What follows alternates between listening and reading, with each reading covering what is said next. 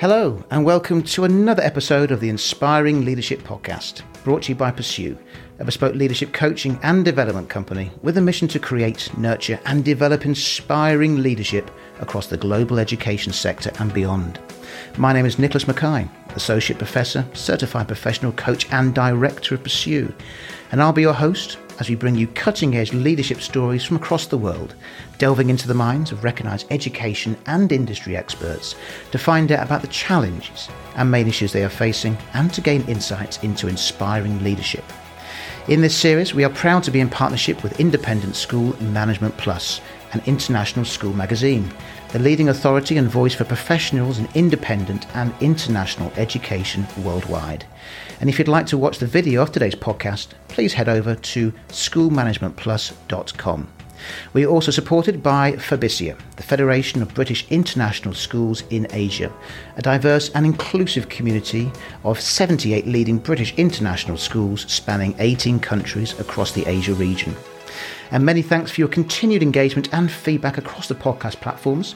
And if you'd like to join the Pursue conversation, you can visit us on our website, pursue.com, LinkedIn and Twitter at Nicholas Mackay and Pursue.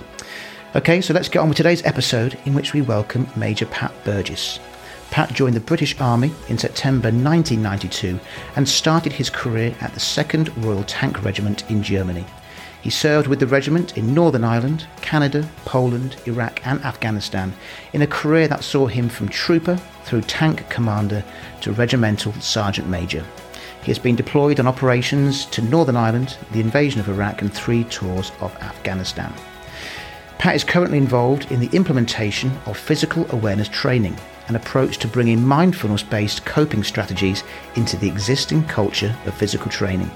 He has most recently been awarded an MBE in recognition of his tireless work in bringing mindfulness to defence. Pat, thanks so much for joining me today. No, thanks, Nick. It's great to be here. So let's jump straight in then, Pat, because I think this is really relevant to your career, which I'm really excited to get to know, actually, from tank commander to mindfulness. What inspiring leadership looks like to you? Inspiring leadership can be in 2 ways. You can be inspired by a bad leader as well as you can be inspired by a good leader, as I found throughout my time. So I think inspiring leadership is whoever's leading gives you the flavour to either copy or emulate, use a bit of their skills, or to make sure that you don't get anywhere near the way that they lead, and you navigate your own path.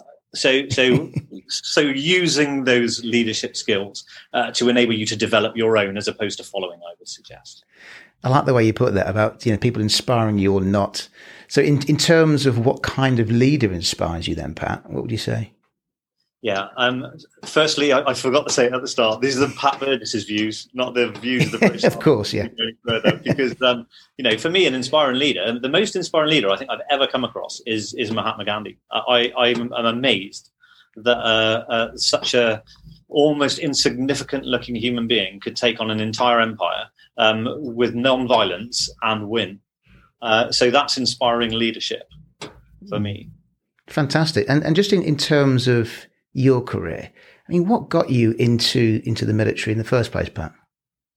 Yeah, it's a very interesting story. If you'd have told me at 16, when I was a punk rocker with a black Mohican, earrings and that year, nose pierced, that I would have been in the army at 22, I would never have believed you.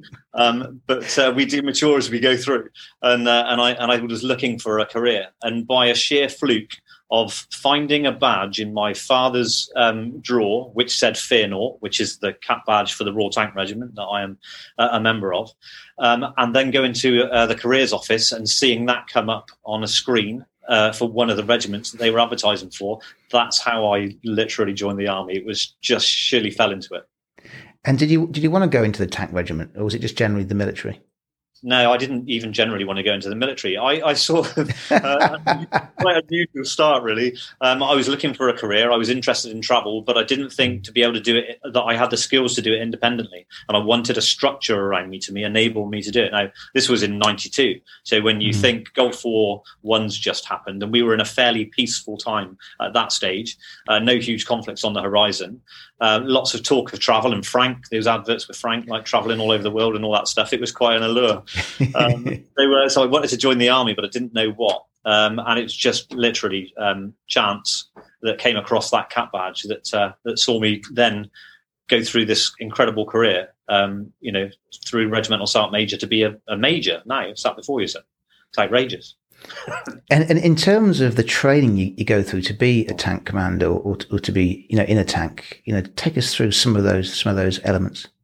So, yeah, it's done over a real graduated period. You have to learn experience in each of the areas. I mean, you go through your basic training clearly at the start to become a soldier first. Yeah. And then you go to trade training. I mean, I was a chieftain gunner. That's how old I am, right? So I was gunning on the chieftain battle tank.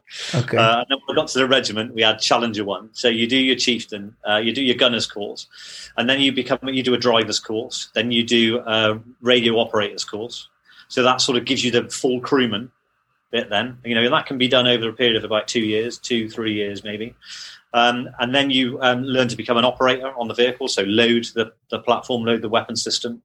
And as you work up through the turret, eventually you become, when you reach the rank of full corporal or above, you can become a crew commander, so a tank commander. Okay, so just take us through this. In a tank, how many people are there then? 4? So in a British tank, so in the ones we got at the moment, so 4. So you've got your driver, you've got your gunner, you've got your loader operator who loads the weapon system, does all the work with the radios, makes the brews and the food as you're on the move.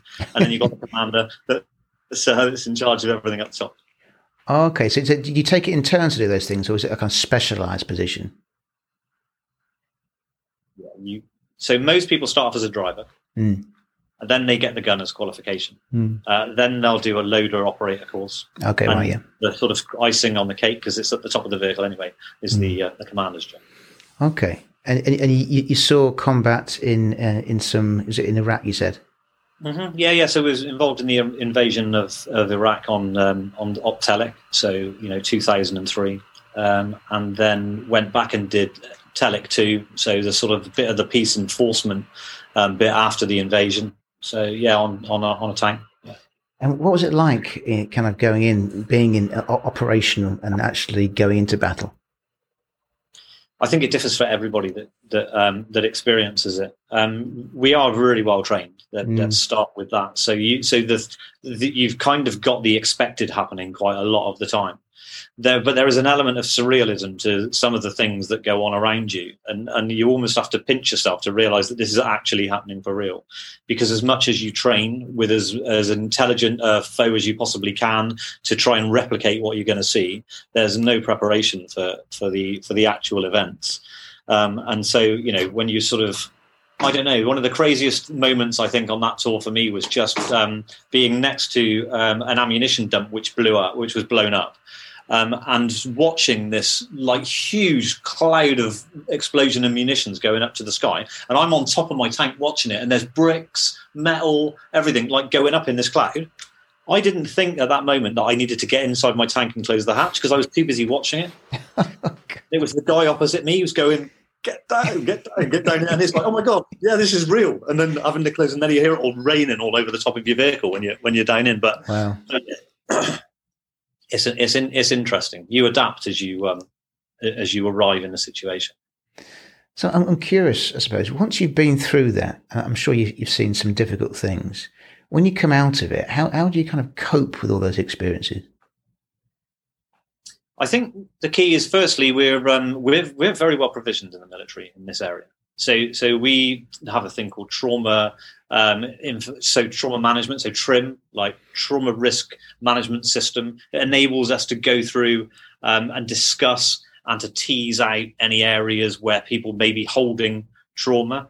And so therefore we can discuss it as a group and decide if people need help to go on beyond it. And again, it's just some people are built differently to others, internally as well as externally.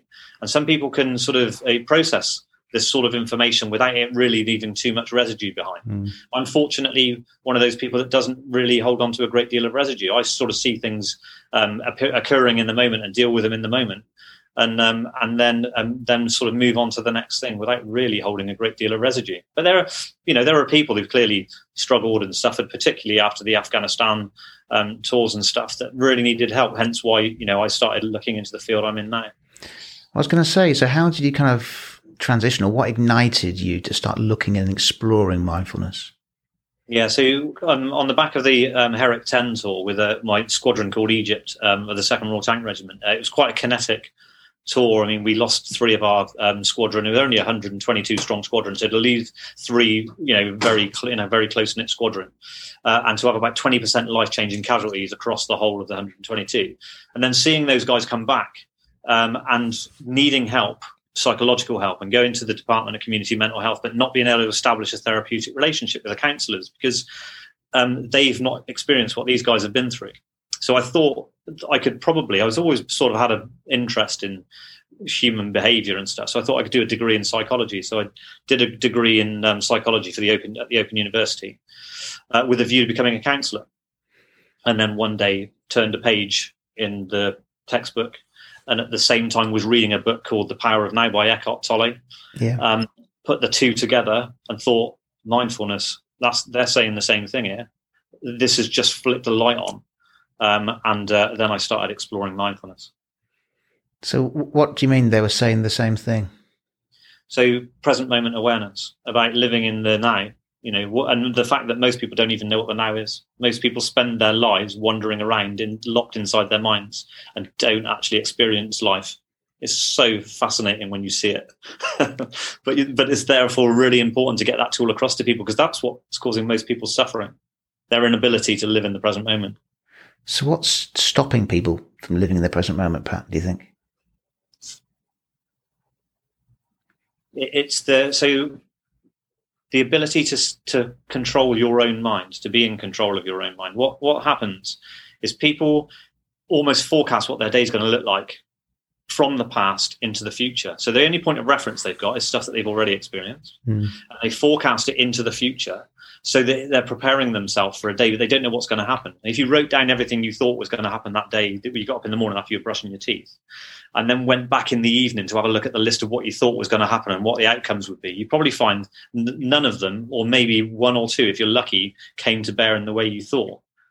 But you've already set yourself up for that day. I often tell a story about my wife opening the curtains in the morning, and if it's raining, she'll turn to me and say, "Oh, it's a miserable day out there." And I turn and say, "The weather's just the weather, my dear. It's you just miserable." Because if you set that precedence for your day and decide that that's how it's going to be and how these things are going to be, you never actually experience the day. You experience your preconceived ideas, and therefore you never really live. You just live up here. You're missing everything.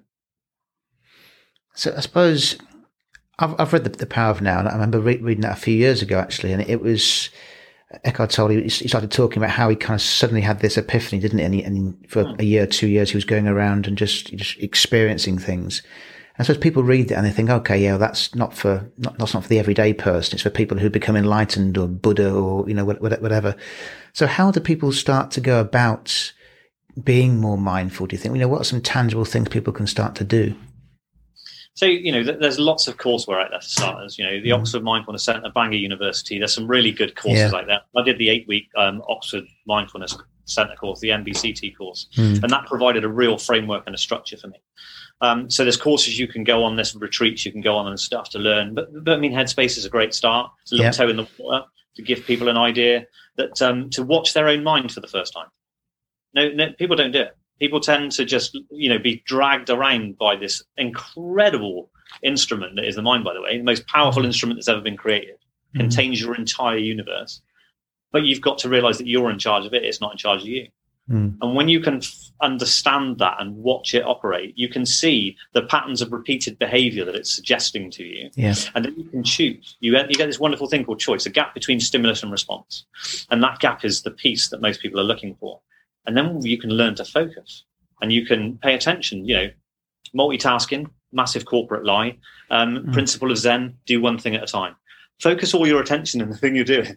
And then all of a sudden, you'll be amazed at the outcome of the things that you do once you've got all your attention focused into it. And rather than just 10% of it here, 10% of it on your phone, 10% of it on that screen, on the clock, on whatever else it's on, and on the story that your mind's telling you at the time. And productivity increases, well-being increases, just everything improves, really. It's interesting, wasn't it? I remember a few years ago, I probably spent probably a year and a half, I meditated every day. And I did a mindfulness-based course for professionals, which I really enjoyed, and got lots of things taken out of that, And the coaching that I do now, I'm coaching quite a few people in India and across India. And, the amount of people who say they get up very early and they have a routine. And that routine is not just maybe in the morning, but they have like a stop at lunch and do something, then reflect there, and then they reflect in the evening. I suppose it is quite difficult, isn't it, to try and get all these things into your schedule. I suppose this is the whole point, paradox, isn't it? If you're really, really busy and you're thinking, I haven't got time to be mindful, I haven't got time to meditate. I mean, do you find people saying that? Yeah, lots of people say that. The first thing, to be in the present moment, you're already in it. So that doesn't take any extra time. But you just got to realize you're in it. So, if you're making a cup of tea, actually try making the cup of tea rather than doing it as a means to an end. If you're walking to it, let's use an example of going to a meeting. So if someone's walking to a meeting, on the way to the walk to the meeting, it may be an external walk. On that time when they're walking down, all that's happening in their head is they're preparing themselves for the meeting. Who's going to be in there? What they've got to say? All this, that, and the other, all going on. Maybe a little bit about what's going on later in the day. Anyway, eventually they get into the meeting, sit down. They're not even there now. They're already next. They're moving on to the next thing, the next thing, the next thing, constantly going into a future that's a figment of their imagination. So being in the present moment takes you no extra time. Paying attention to making a cup of tea, pay attention to that walk, listen to the birds sing, listen to, watch the scenery, see people, like really see them. That takes no extra time. But you do have to practice to enable yourself to be mindful. And that's where the little meditation practices come in. And so fitting that into your day. And I often say that mindfulness isn't pink or fluffy. Mindfulness is actually hard work. You have to be disciplined. You have to be determined to give that time up. But as you'll have experienced, when you do, you then reap the benefits. And the benefits are enormous. But you've got to give up that little bit of time. And it may only be 20 minutes in the morning, each morning. It may be just getting up 20 minutes earlier. I haven't got time to do that. And your mind will always tell you why not. It's great at that. No, I ain't got time for that. Far too busy. Got this to do, got that to do. Yeah. I got more stuff to keep you occupied. Don't you worry about sitting down and looking at me. Oh, don't do that. Actually, try doing that. It really helps. It's really, really true, actually. So many excuses. And in terms of the work that you do with people in the military, take us through that. What's that based around? So, there's various things that I'm doing in the military. So I've created an 8-week course based around the MBSR/MBCT, Cabot's Oxford Mindfulness Centre courses. I created an online version of that and put that out to defence on the Army internet. And so it's accessible to anybody now. So it goes external to the Army. I've got people in Singapore Army on it, people in Australia, people all over the place just doing this course. It's pretty crazy, really.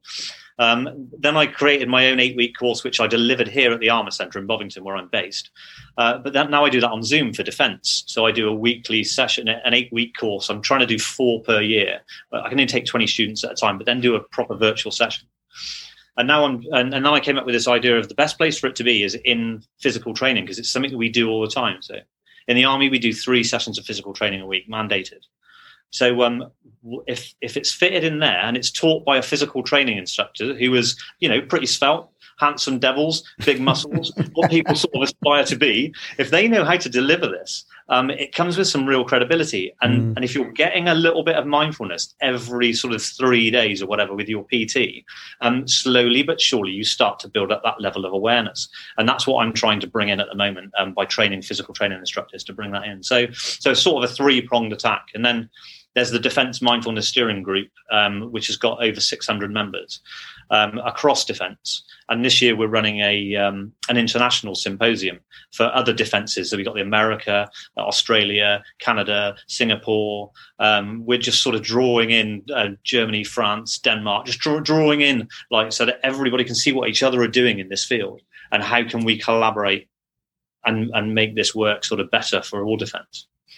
I like that idea that, the physical aspect is focused upon a lot in the military. So it's kind of marrying that, I suppose, with a kind of more spiritual mindfulness way. Yeah. And in terms of the kind of people who come on the courses, I mean, is it through all different ranks or is it certain people who come on or? Yeah, it's very wide and varied. I mean, I go and do these talks. So I do like an hour-long mindfulness plain and simple talk, and I'll deliver it to units all over the place. They request me. I'm doing one after this actually for my own location. But basically, I sort of debunk mindfulness. I strip away all the mala beads and the tie dye and all that stuff, which is all lovely if it's what you like. That's great. There's nothing wrong with it. Yeah. But I strip all that back and show them how accessible mindfulness is, and then sort of deliver it. Now I deliver that from private soldier up to brigadier and beyond. And I initially meet resistance, but then by the end of it, I'll have them all meditating, and knowing that they're meditating, because they realise. You just hold them up a mirror and show them how crazy they are every day. You do this every day. You realise this, right? You all know it. I ask people how many of their thoughts every day, of the 60,000 thoughts that are going through their head every day, how many of them do you think are productive in terms of a percentage? Most people say below 10%. Yeah. And I say, you already know that. So you know that you're wasting 90% of your mental energy. Do you want to do something about it? You make it sound so simple, but yeah, it's true. I suppose, yeah. And I suppose you mentioned about resistance. You know, what barriers do you have to overcome in that environment, in the military environment, to sort of sell mindfulness? I think I'm quite fortunate in terms of because I've got experience. So having spent 28 years, been deployed in operations, being in the combat arms, it does help to sort of knock down those barriers in the first instance, because people can see it from a point of view from someone who's experienced some of those things. So that really, really helps. The younger generation, much more engaged. There's obviously the barriers of ego. There's lots of arm folding and stuff like that at the top, and then we're watching each other. It's like someone said to me this morning. It's like no one goes to. It's like a cafe. If loads of people are going in that cafe or that restaurant, that must be a good place to go. So everyone's got to go. So you've got to break that bit first. Once you get people on board, and you've got to do that with humour. You've got to do it with irreverence. You've got to use every tool that's at your disposal. I literally start the talk and I am just hammering them for about the first 20, 30 minutes into submission almost, but only just funnily, like just showing them really obvious, observations of where the mind is leading people astray. And eventually it sort of drops in and they're like, okay, yeah, we can actually do something about this. And in terms of, you hear a lot about the benefits of mindfulness. And actually, I got the book out last night and I haven't read it for years. It was a book by Tim Lomas, who did some research, I think, on, I think it was a cross-section of men. It's about 10 years ago now. And it's part of his PhD research. And it's about masculinity and mindfulness, and about how some people, like you say, really engage with it. Other people didn't see it as being masculine or quite manly. And it's something that, other people did. And he did some research about that. And he kind of found, just to summarize, I suppose, that for some people, it wasn't as beneficial. It wasn't the right time for them to be mindful. They weren't ready maybe to be on their own with their thoughts or to be quite settled. Do you find there's a certain kind of stage in people's career or lives that makes them more open to mindfulness power, or does it matter? I think, firstly, I agree with what you're saying, that there are certain people at certain stages in their lives, but that's by the individual. It's not like an age group. I won't pick an age group out and say you're the right age group. Maybe in a school scenario, I would be moving more towards sort of 10 years plus, because they've got a longer attention span. So you can actually, there's a better way of teaching. Certainly for me, from the experience that I come from. But people have all got different journeys and are all coming at it from different places. Sometimes it comes at exactly the right time. The way I see this is it's part of a suite or a picnic blanket full of food, right? We're all sat down at a picnic, you, me, and all my mates and your mates. And I like olives, but you don't. So I'm going to eat some olives. That could be mindfulness in this case. And you're going to want cheese because you want to do some mental resilience training instead, because it sounds like tougher, And so there's a suite of stuff that you can give to people. But to be honest, the basic mindful awareness, the basic awareness of the way that the mind is running the show without any control from most human beings, that's a really important observation that people need to be aware of, I think, just to enable them. So to give that 1 hour's brief to everyone that I can get in that organization gives them the taste. And then there's you can do some follow-on resources. Do you want to come on my course? Well, there's a course you can come on the course if you want to learn more. If not, at least I know I've given you something. And it may come and mature later. I've thrown that seed out. That might hit some rocky ground at the moment, but in a couple of years' time, it might be a bit of soil there, and it might grow, and you might want to come back to it. So it's interesting. Maybe it's kind of got parallels with religion sometimes, as people are drawn to it in difficult times, maybe. Yeah. You said about awakening, and you said about Eckhart Tolle and stuff like that. Most people that awaken like that, it comes through a catastrophic thing that's happened in their life, and then all of a sudden it's like, oh my God, and everything they thought was permanent evaporates. And then you learn that nothing is permanent. Deal with it. And it's like, oh my God. But that's quite scary though, isn't it, Pat? If you tell us nothing's permanent, everything that you've believed is not true, it's kind of like, well, okay, well, what's reality then? So reality is what you experience. You just got to take the layers out of it, haven't you? We've got these preconceived and preconditioned layers that we've learned. Everything we know, everything we forecast out, has come from the past. We're literally not learning anything new unless we're aware of this. We're just repeating patterns over and over and over again, and taking other people's information forward with us, and never experiencing anything new. And it's tragic. Because that's why we just keep making the same mistakes. That's why they say history repeats itself. Yeah, it does. Because you're not learning. You're not opening your eyes. Open your eyes, people. Come on. Yeah, absolutely. I tell you what's interesting. Funny, I was speaking to, maybe it was Sadem Ammo on the national boxing champion on a couple of episodes ago. But I was saying, for me, there's a couple of things that I find that really, really just blank my mind, and that's swimming. If I swim, whether it's half an hour, whatever it is, it's one of the only things that I get out of the pool and my mind's completely clear, in a kind of mindfulness state. And when I'm actually swimming, I find it very mindful. I do yoga, and I suppose after yoga, when I get the breathing right, it's that, not empty is the wrong word, but things dissipate. And I think also being outside. And, I do a lot of coaching outside when I can. And I think it's a lovely way of engaging in what's going on. You mentioned the birds singing, and, you kind of notice the birds are singing, but they're always singing. But there's only certain times that you notice them. So in terms of mindfulness that you do, is it mostly kind of indoors, or do you do like mindfulness and walking meditations and these kind of things as well? Yeah, so when I do the stuff with the PTIs, firstly, the 8-week course, I use that as pre-course for PTIs before they go on the physical attention training. And so that 8-week course is only an hour a week, but for 8 weeks, practicing mindfulness, learning the skills. Then when it comes to the physical attention training, it's about bringing it into physical activity. So not only is it in the gym, when you're doing an in-session breathing session or some stretching or a body scan, also mindful motion, where you take it into running, you take it into tabbing, you take it into patrolling, you can take it into all of these things. Because what it does is, I say you take that preconceived idea of you with you into, let's say you're going down a patrol lane, right? And you think that there's going to be like friend and foe down there, and you've got to discern between which is which and which is the other. You can get yourself into quite a heightened state before you go down there, and you may have already decided what the outcomes are going to be, and that could cause a mistake. But what you could also do is do a sort of the mindful walking, the mindful motion practice. And what that does is it brings you into the present moment. So you are reacting intuitively to the things that are going on around you rather than on a pre-recording. The best way of demonstrating how that works properly is if you look at someone like Bruce Lee fight. Bruce Lee never thought when he fought, never brought his mind into it at all. He all the training he does in preparation is all done beforehand. And then when he fights, he just flows. And that's how that works, because it makes things much quicker. You don't have to think, second guess any of that stuff. You act. And that's sort of that's the kind of the best way of sort of analogizing it, I suppose, bringing it in. So I suppose it's like you say, it's being in flow, isn't it?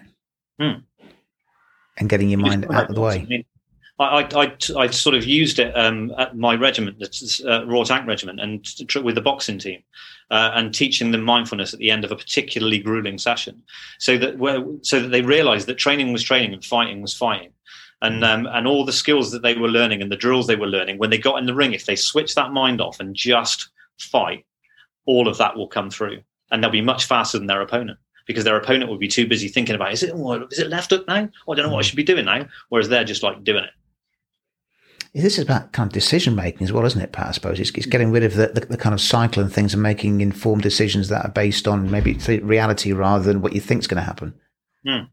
Yeah, and when you can see when you get, I mean, don't. So I'm not saying don't use the mind, by the way. Like I said, most powerful instrument ever created. You can build with it, plan with it, create with it, but use it. Don't let it use you.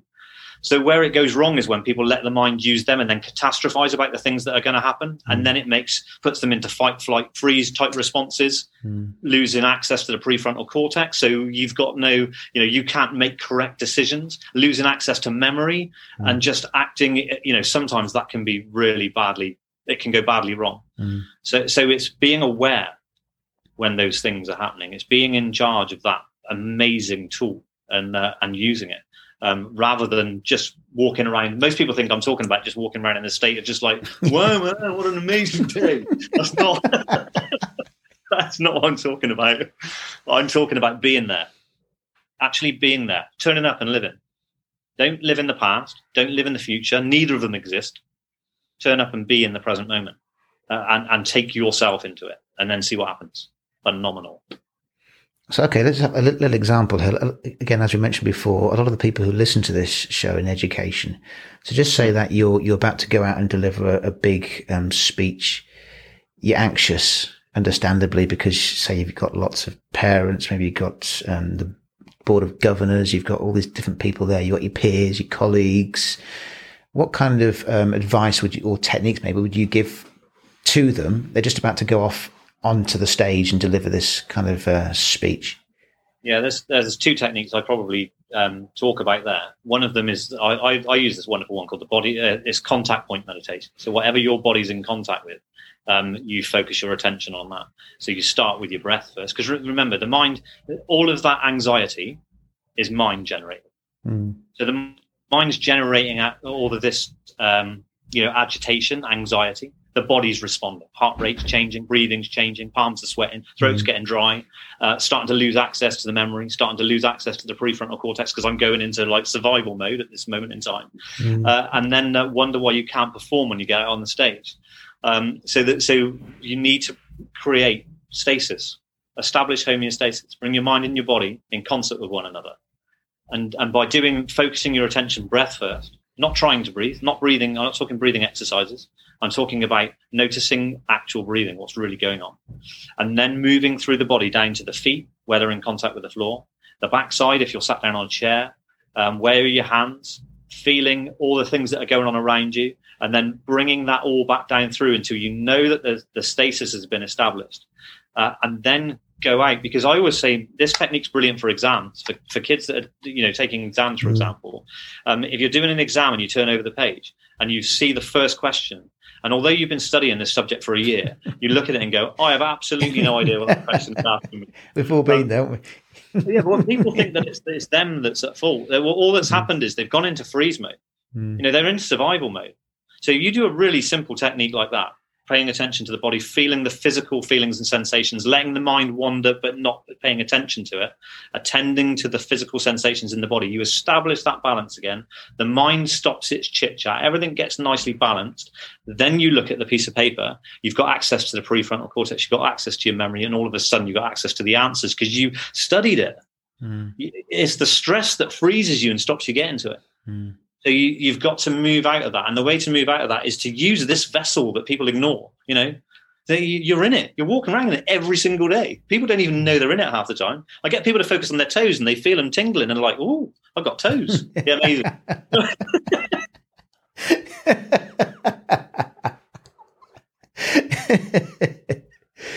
Yeah, it's a funny, wasn't it? I mean, and I suppose those techniques, Pat, I mean, as soon as you started saying that, I thought, what are people's kind of, some of the biggest fears? It's things like going to the dentist, isn't it? For example, going to the doctors or speaking in front of people, whatever it is. It's all the same, similar kind of reactions, isn't it? And people say, oh yeah, a little amount of stress is really good for you. Have you ever said that? Well, whoever gave anybody that idea? It's not really. Naturally, if you have to respond to a life or death situation, you'll be amazed how quickly your body sends the energy to the right areas. So therefore you can cope with the situation that really is danger. But if it's you thinking a danger, if you creating an issue, creating the problem and responding, it's almost like being in a virtual world. It's like playing FIFA and feeling like you're playing football on the computer. All of the feelings are there, less the actual pain of tackles and sliding and all that stuff going on. It's that kind of thing. You're just creating it. So therefore, if you know that it's just the link between the mind and the body that's creating that, you focus on the real thing. What's my body saying that's happening right now? I'm safe, perfectly safe where I am. My backside's on the seat, my feet are on the floor. Everything is working the way that it should be. I'm not in any danger whatsoever. Get my breath, bring it all back into concert with each other, and then where you go. I feel quite relaxed just hearing you say that, actually, Pat. I thought it was great. One thing, actually, I wouldn't mind getting your thoughts on is you mentioned that virtual world. Yeah. But a lot of us do live in a virtual world now, especially with during lockdowns and these kind of things. Our only way of communicating is being on social media, being on Zoom, etc. So I suppose a lot of us already are in this virtual world, which kind of there's a distance between maybe reality and what someone's persona is online, for example.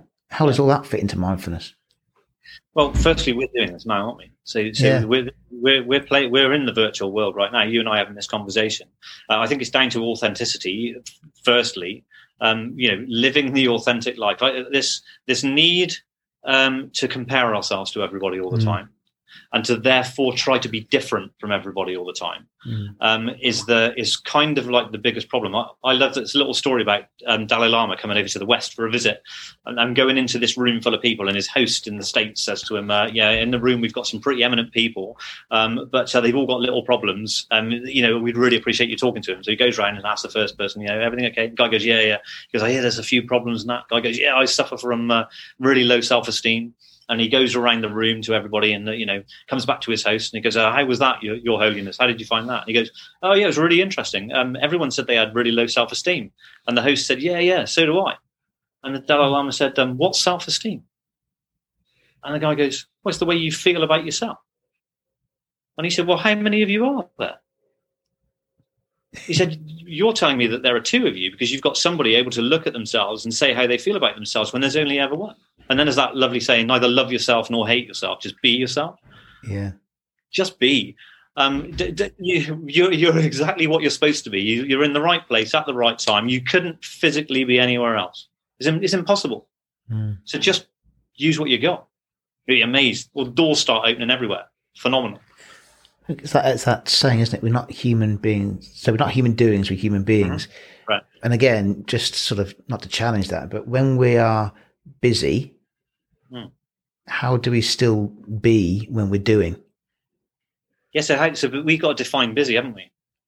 If we're splitting up those tasks, that principle of Zen, so principle of Zen, do one thing at a time, multitasking, absolute corporate lie. So if we're doing one thing at a time and we're focusing our attention on that one thing, all of our attention's going into that one thing. We're going to get the best out of that one thing. And people say, oh, God, yeah, you don't know my boss. You don't know my boss. He gives me loads and loads of priorities. Yeah, okay, who owns the priorities when they arrive at you? You do. So what's your priority? Pick it. Be disciplined. Stick with it. I would rather have one person in my workforce that does one amazing piece of work for me than one that does 10 half-hearted efforts at 10 other projects and they're just rubbish. I would much rather that. So it's about our own self-discipline. It's about our ability to realize what's important and what's not, and then take ourselves into that. Don't see a task as a means to an end. We do little jobs like cleaning and stuff like that. If you've got to clean the house and oh my God, it looks like such an awful task before you've even started it. Well, guess what the task's going to be like if you've already set that parameter? It's going to be awful. How's about, breaking it down into bite-sized chunks and really paying attention to the bits that you're doing? And suddenly it turns into a task that's really not that bad, actually. In fact, it's quite enjoyable. It can almost be cathartic in its way.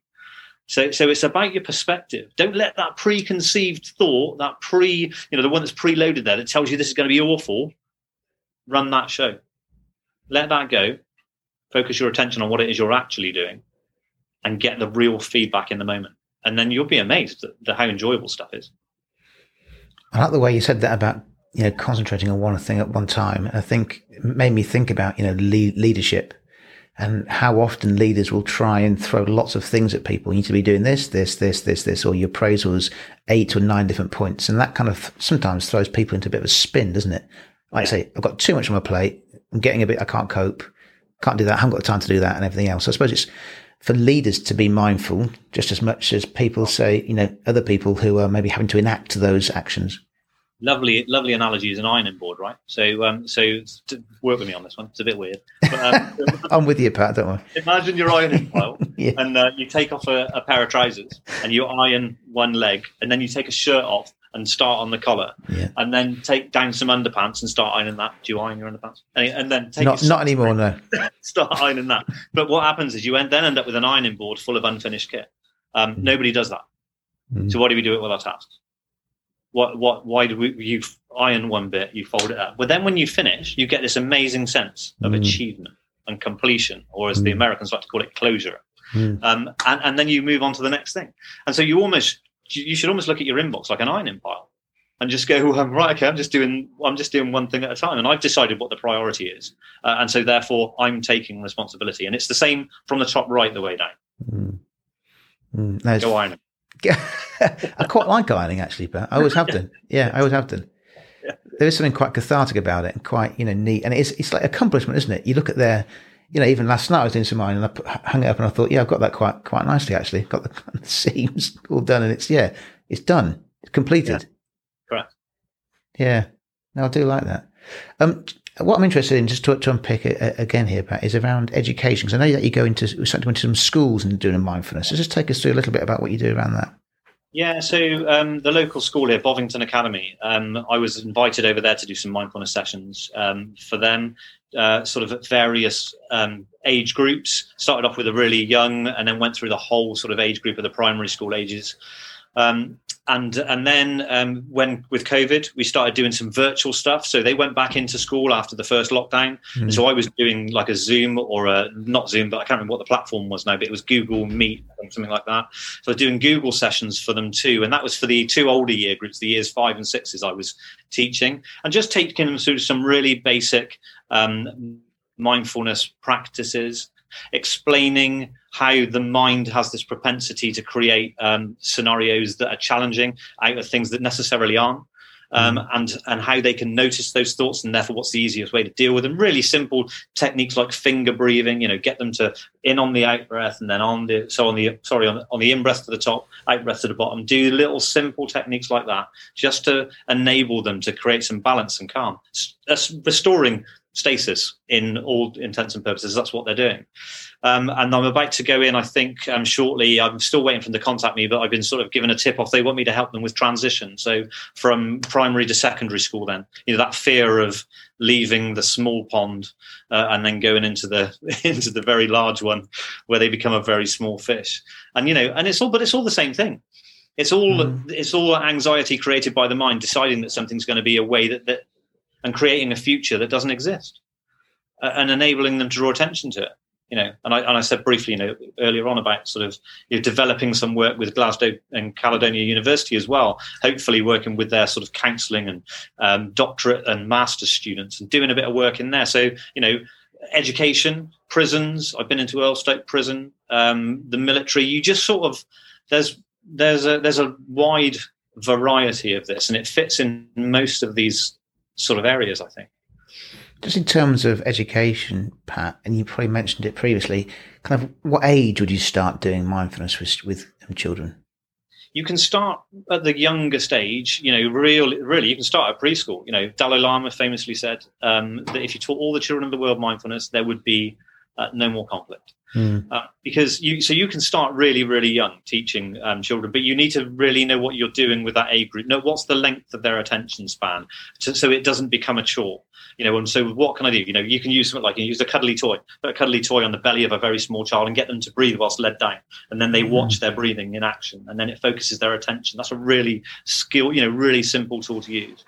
And then as they start to get older, you notice. I did a little technique just to gauge their attention. I thought it was quite funny. It was kind of unintentional, but it worked brilliantly.